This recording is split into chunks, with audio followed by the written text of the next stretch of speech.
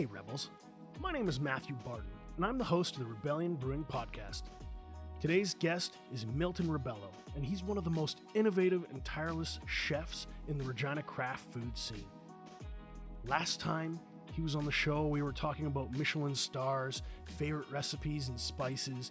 Today we're going to be talking about his new food ideas and his turn on Food Network Canada's Fire Masters. There's so much I want to talk to with Milton, all about his food, but I just know there's not enough time, and I just really hope you're as excited for the next 30 minutes as I am. So let's get into it.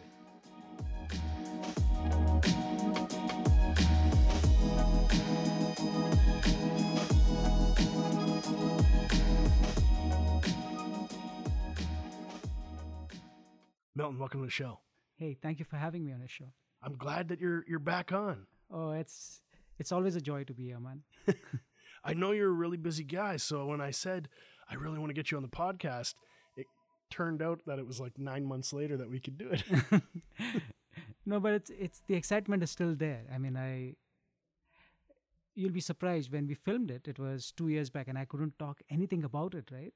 And now that it's out, the exposure is great, but it's a good feeling to look back of how it went through and the joy of seeing my kids watching it. So that was pretty cool.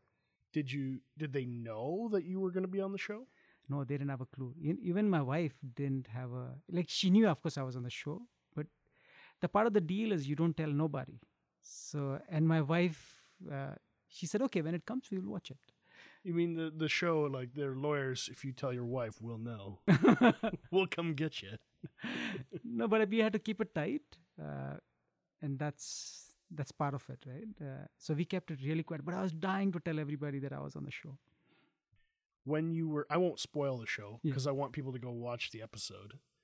How did you end up on the show? What was the process for you? Well, I was reached out, actually. There was a common friend who does the recruiting for these shows. And they asked me if I was interested. And I'm not the real barbecue guy, So I said, you know what, why not? I do cook on open flame. That's where I come from. In India, we are more into the kebabs and the barbecues with open fire. And I told them, this is what I do back home. They said, yeah, they thought it was perfect. And they wanted to have a diverse kind of cooking style. And I think I didn't disappoint them. I think if you had all Western cooks the whole time, you'd run out of things to say. But as soon as they throw someone with your background in, working with, what is it, Middle Eastern spices and that Indian fusion, is it? Yeah. I mean, I've lived in 10 countries before I came to Canada, and that gives me a little bit of edge, Not by cooking, but at least I've experienced the food. I've tasted it, and I have the different textures, the different flavors, how the spice changes the entire component of the dish. And I do enjoy it now. You've said a couple times now, you've referred to the word texture. And I've never heard someone talk about texture as part of the experience of food. What do you mean? Like, how does that change, or what does that add? Texture is very, very important. As much as it is taste, the crunch, the creaminess, or the chewy, or it presents differently on a plate. For me at Sky, this is what we focus on: 5 ingredients on each plate, 5 textures, 5 colors, 5 flavors. So that kind of gives us the diversity, and textures could be crispy, creamy, crisp. There's so many things. A jelly could be another texture. So every ingredient, when you break it down, so I like to surprise people with, say, if it's a lentil, I give you a crispy lentil rather than a boiled, a mushy one. So much can be done. I can make it brittle. I can make it, I enjoy it. You can probably tell. Lentils are big business in Saskatchewan. I know you have a lentil hand pie. Can you tell me a little bit about that? Yeah, I'm when I was brought up in India, lentil is staple. We use it. There's a lentil soup or lentil in the rice, and everything we do, we use a lot of lentil, and so that was always there with me. So when I came to North America, I did miss it. So when I was in the Persian Gulf, they do use a lot of lentils and beans and things like that. So over here now at Sky, we use so much of lentils in a lot of different applications. I make a falafel, which is a chickpea, but I use lentils. The lentils will give it a different crunch. And lentils too are so diverse. You can get 20 kinds of lentils. Here in Saskatchewan, I was introduced to the beluga lentil, which is a beauty. It's one of the nicest, nuttiest flavored lentil. Then I use the French green lentils. There's so many, and every dish has a different lentil. And that changes the texture of the dish itself. Earlier in the year, when we were introducing the cucumber jasmine beer to you, we kind of said to ourselves, well, we don't know if he'll like it, but we think he will, so let's just bring him some and see what he says. And that day we brought it to you. I think it was a hit. I loved it. The thought of stepping outside your boundaries, right? We tend to, as cooks too, we have our favorites and we stay in. That's why I love what you guys do. I'm always looking at what new is coming out from Rebellion. That was brilliant, man. Cucumber and jasmine. Again, you could taste the cucumber straight off the bat. And the jasmine you would get at the end of it, the taste at the end. And it was nice summer beer on a nice warm patio summer day, right? Right. And when we're talking boundaries, you introduced us to your brand new hand pies and the pies in the park concept. Can you tell my audience a little bit about that? Unless they actually got a pie, I don't think they might know yet. Yeah, pie came out as, I was thinking of, okay, how do we adapt to this situation that we have? The restaurant scene will slow down considerably. And we were thinking of, okay, if there's an outbreak and if it's a lot of people, the restaurant is done. Nobody's coming into the restaurant. So we said, okay, let's think at food that we can do for to go. People can experience the same quality at home. And my food, I believe, doesn't do justice to take it home because we make it fresh. And again, going back to your textures, I like it crisp. I like it fresh, right? So now we thought of we'll make a hand pie that they can go home and crank it up in the oven. Comes out in 25 minutes, nice and crisp, and the same texture they would get at the restaurant. So it started as a small project, and it really took over the operation, and I love it, and I couldn't ask for better. We sold so many, which is again, there's a big support local movement going on, and we were in the thickest of it. So now it's become a full-time job for me. So, but it did take us some time to get the right quality of pie. The crust is the key. You can put any filling inside, but the crust has to hold, so when you get a warm pie that comes out of the oven, you cut into it, you can get the aromas first thing when you cut into it. And then things just ooze out of it. And it's either it's a cheesy part of it, or it's the butter chicken gravy that comes out, and then we complement it with a chutney. So many things happening. And then we came out with this 3-4 flavors, and we kept experimenting, and I'm still am. But the idea is to get these 5 or 6 core that we will always have. And then we will look at 3 or 4 of the sweet pies, which we sourced as much local as we could. And then now I'm going after the kids' pies. So the idea is to make sure the kids are eating healthy. Busy parents want to have something that is at hand. They just pull it out. And I have the situation at home where my kids come home and say, I'm hungry. And next thing is I'm trying to imagine, okay, pasta, sauce. Not every day. So now we have 2 or 3 kinds of little pies that we make. We pull it out, put it in the oven, 20 minutes, comes out perfect warm. The kids like the flavor of it. As a parent myself, I do appreciate the idea of being able to take care of a meal quickly so we can just get to the evening. It's really hard to cook from scratch all the time, but when I know I have something as reliable as Chef Milton Rebello behind me when I'm throwing that in the oven, that's a real win. No, it's worked. I mean, if it worked on my kids, because they're the biggest food critics, man. I'll tell you, last night, My wife, she did pork ribs, and it was the tip of the rib, and I love her, and she's an amazing cook, and she just dried them out a tiny bit, and it was fine. I liked them. It was just fine. And then she had beans from our garden, and she had to substitute lime instead of lemon. She had wanted lemon, and it was just a little bit too much lime. And I'm like, you know what? Shut up, eat it. It's fine.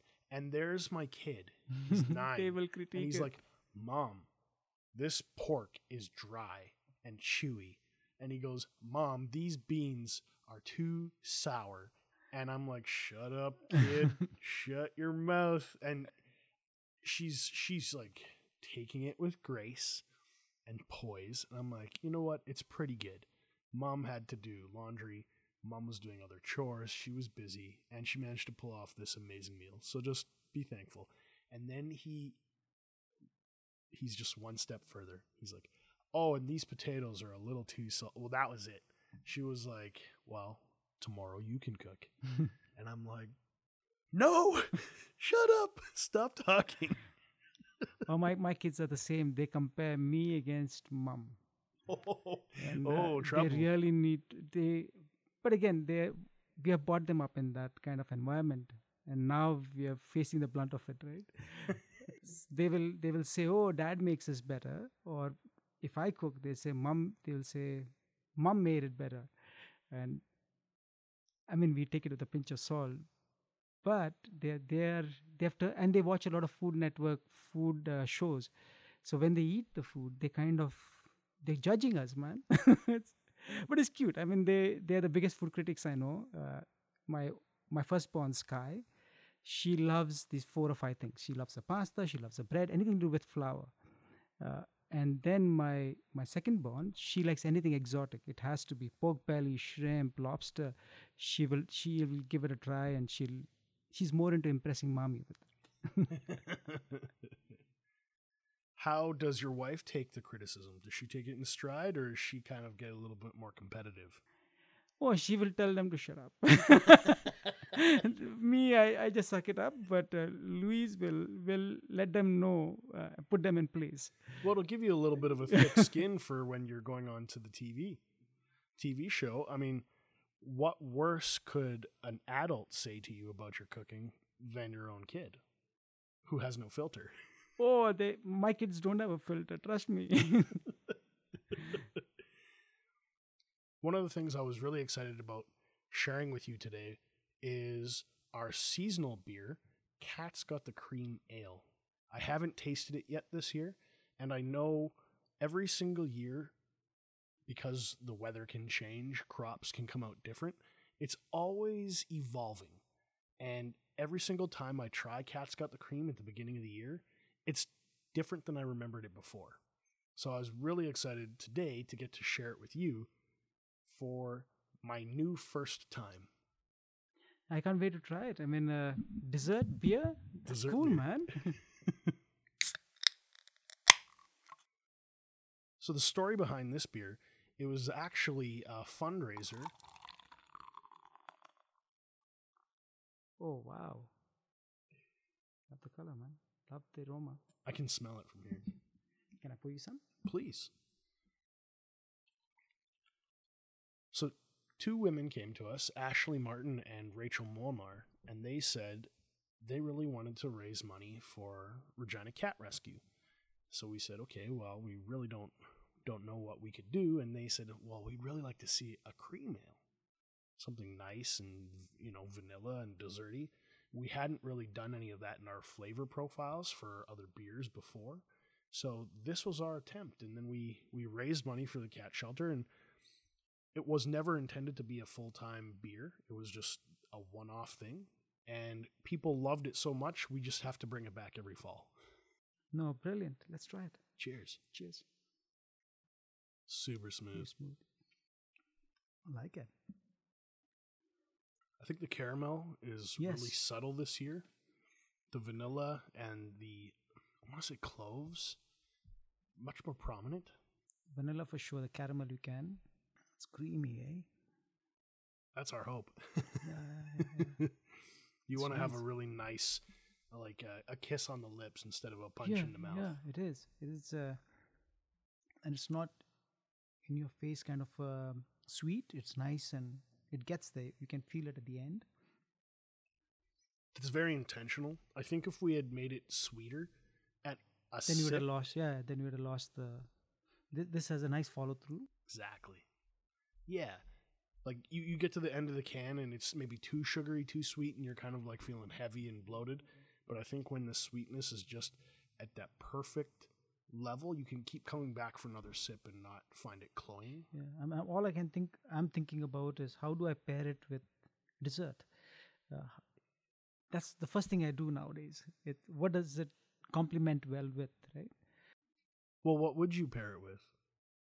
Yeah, I would do something nutty. I would do something not too sweet, but with something with a crunch, with a bite, uh, like a brittle.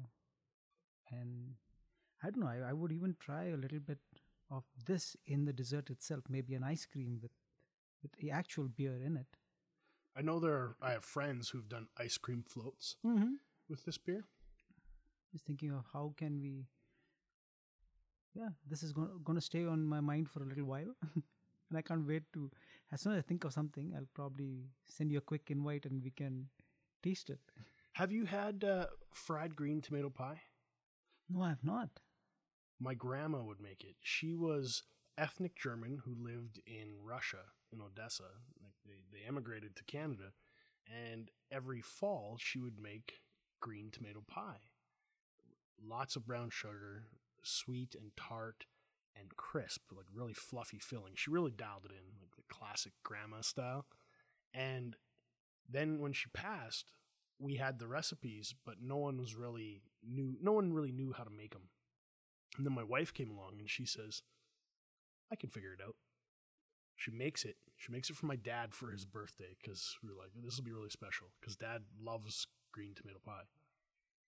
That first bite, I think you saw a tear roll down his cheek because it just took him back and reminded him of his mom. And that very special, just that first taste of that tart tomato mixed with that brown sugar and sweetness. That I think sounds brilliant. this beer would go well. This will pair. Yeah. I think so. Yeah. Well, now we got to get you some green Mm-hmm. tomato pie. And the next thing is I want to ask you for the recipe. Yeah, we're happy to share. Yeah. I'll get my wife to give it to me and I'll just email it to you after the show. Sounds great. What can people expect when they go to Sky Bistro now? Because I know COVID has changed a lot of our world and how restaurants are operating. When they walk in, what should they know? Yeah, the only difference is now the customer or the guest get a better deal in the sense that chairs are spread out. It's more like there's more gap between each table, and frankly, I like it because now I'm focusing on. We were busy fools. We were working too fast and too hard, and now I'm more into taking a breath back, enjoying my cooking again, and it gives me an opportunity to evolve with the recipe. So what I've done is we made the menu a little smaller, and now we're focusing on a different style of food altogether. And we can't, for lunchtime we can't flip tables, but now the people are smarter too. They are adapting to the situation. They're coming in early instead of coming for a lunch rush at 11:30. They come in at 10:30 when it's partially empty.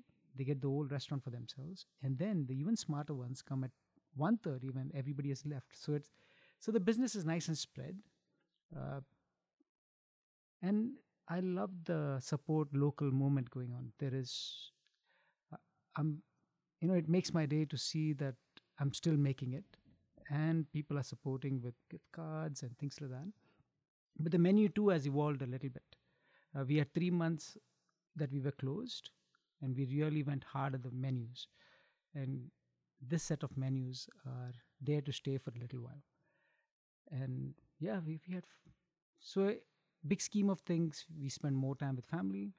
The menus are a little different. We came up with these pies. We're writing a cookbook. So we kept ourselves busy. The garden was the best we ever had this year. There's so many pluses.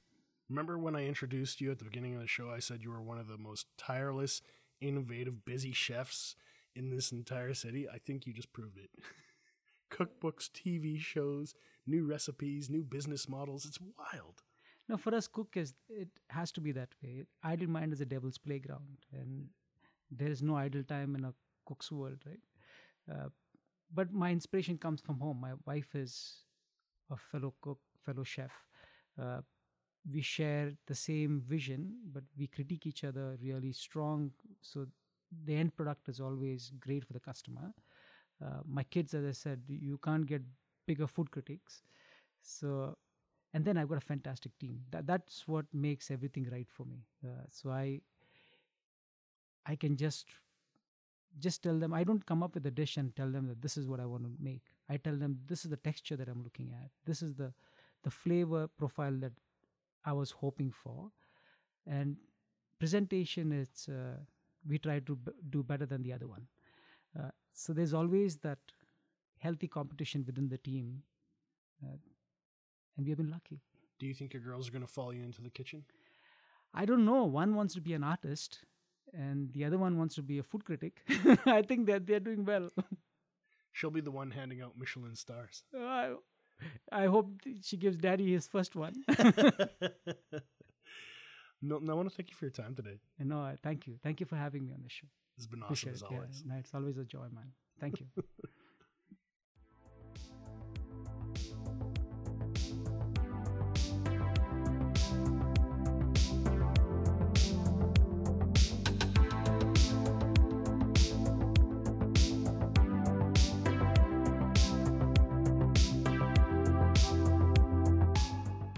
Rebels, thanks for listening today. If you have any questions or comments about this episode, be sure to join us on our brand new Facebook group page, The Rebellion Brewing Podcast. Just type in Rebellion Brewing Podcast in the search bar and hit enter. You'll find us. Easy peasy. I'm going to include links to Chef Milton's stuff online. If you haven't been to Sky Bistro yet, you honestly need to give it a shot. You don't want to miss out. The food is always so good. It's such an intimate experience. Every time I go with my wife, we just walk away just filled with appreciation and love for what we just experienced. It's awesome. It's something that's really something we should treasure within Saskatchewan's food scene. The Sask Craft beer scene is always changing, and I'm going to do my best to keep featuring all the new local beers coming out. Be sure to follow us on Facebook, Instagram, and Untapped so you don't miss out on a single thing. Thank you for joining the Rebellion.